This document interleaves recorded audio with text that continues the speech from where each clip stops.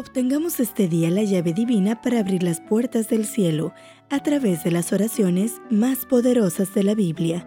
Reflexiones escritas por el autor Ricardo Betancourt. Comenzamos. 2 de diciembre, oración bajo la tormenta. Habiendo dicho esto, tomó el pan y dio gracias a Dios en presencia de todos, y partiéndolo comenzó a comer. Hechos 27:35. Nuestro capítulo comienza.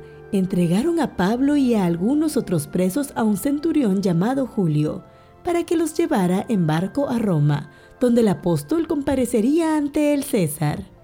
El grupo zarpó en una pequeña embarcación de carga en Cesarea y navegó costeando el Asia Menor.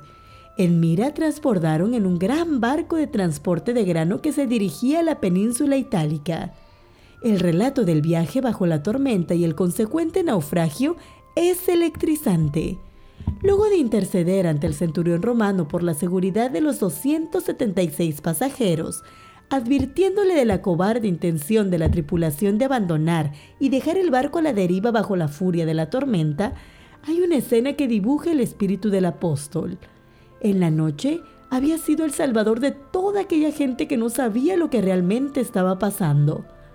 Ahora que comienza a amanecer y el momento decisivo para salvar la vida se acerca con las primeras luces de la mañana, él se convierte en un consejero de los pasajeros y de la tripulación.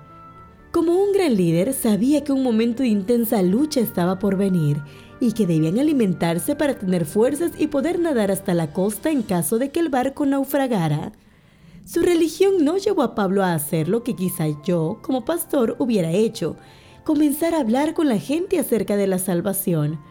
Él sabía que Dios lo salvaría y se preocupó antes por el cuerpo de los pasajeros. Les dijo: «Os ruego que comáis por vuestra salud». Hambrientos, mojados, sin dormir, no estaban en condiciones de cruzar las olas, y lo primero que debían hacer era alimentarse. La religión de Pablo comenzaba por la preocupación por el cuerpo del prójimo. En medio de la tormenta, Pablo agradeció en oración y su fe fue contagiosa. Todos tenían mejor ánimo. Pronto, tú y yo afrontaremos la última tormenta antes del naufragio de este mundo. La fe y la oración de gratitud serán las armas con las que venceremos.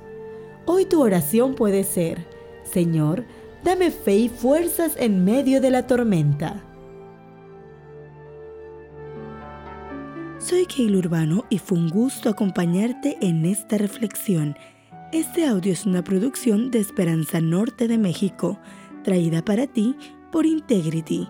Más que un servicio, un legado de vida. Integrity.